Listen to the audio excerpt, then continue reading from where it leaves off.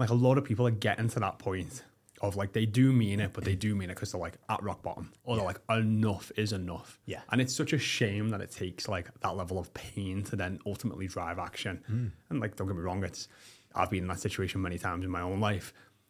But like, I just wish there was a formula sometimes to pick up, like, hey, like, just not to get to rock bottom, you know what I mean? Just to be like, to just Early intervention. Early intervention, like, yeah, pretty much, you know, and also that you to realize at that point, like, this needs to change. Like, if you don't raise that level of necessity to make this change, like, it's going to get worse.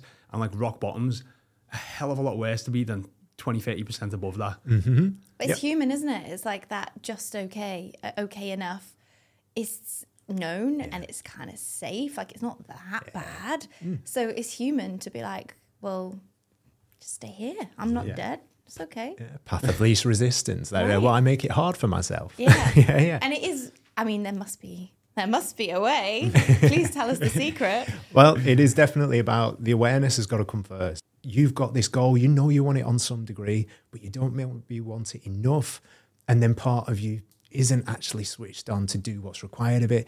Then it is all a little bit tangled. But you're talking about a formula, there is a cycle for change, or the change cycle. And they use this a lot in addiction, because it's highlighting that if a person is essentially in a space of pre-contemplation, that's what we're talking about. And the biggest shift required is to get from pre-contemplation to genuine contemplation. And it seems like such a little step. Sounds like sales. Yeah.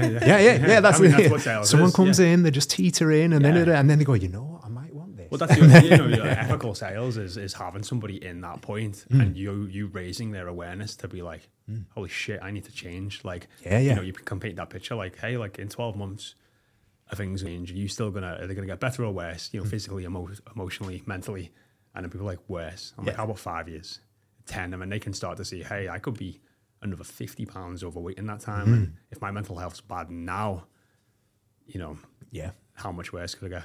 That's it. And so the transition from pre-contemplation to contemplation, whether it's in sales or whether it's in medical approaches to getting people to take meds, or whether it's in health and lifestyle and fitness and making that commitment to get fitter and healthier, it's about evidence, education and information. So as soon as a person really starts to say, oh, you know what, this matters.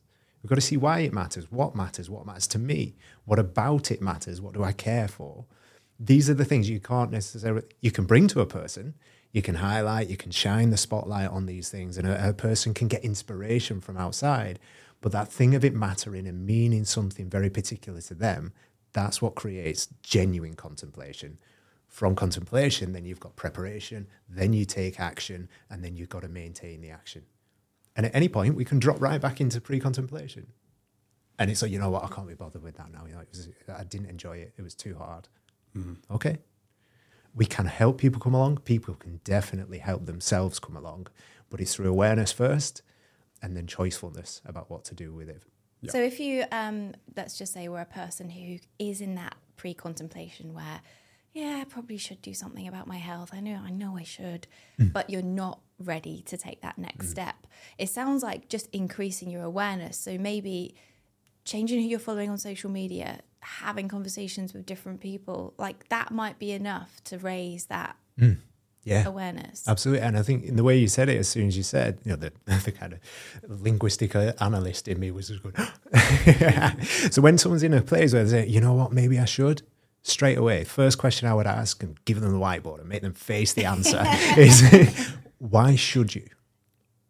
And if a person asks themselves that, because people say, oh, maybe I should, and then it stops there, that the track of thought doesn't necessarily go steps beyond. And we need to just take that one little step.